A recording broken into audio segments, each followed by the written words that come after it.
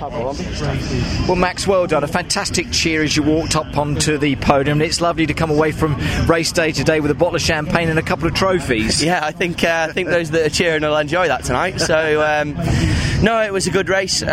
We felt pretty good all weekend, to be honest. Like I was saying there, the car was good on Friday. We were consistent. I think we did about 8 laps within a tenth of each other, all probably a bit quicker than what we were today in the race. So I don't want a lot of old tyres. So we know we've got the race pace and the consistency. It's just getting the job done and qualifying. And that's so important here, as everybody says. But that was a great race result as well. And the race itself, were there any times where you felt you could have made a little bit more progression?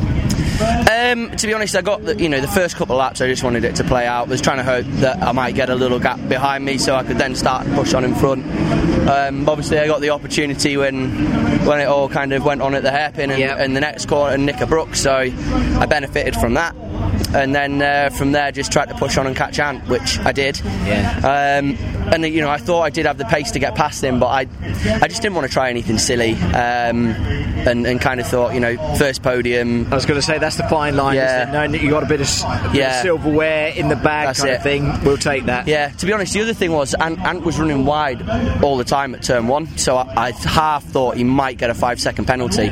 So I thought, I'm pretty happy with third. Let's just keep it at that. Nice championship points. Yeah, as I was just saying to Carl there, I think everybody's been pretty quick to say there is a very tight 5-horse race at the front, but I think we've now joined that, and exactly.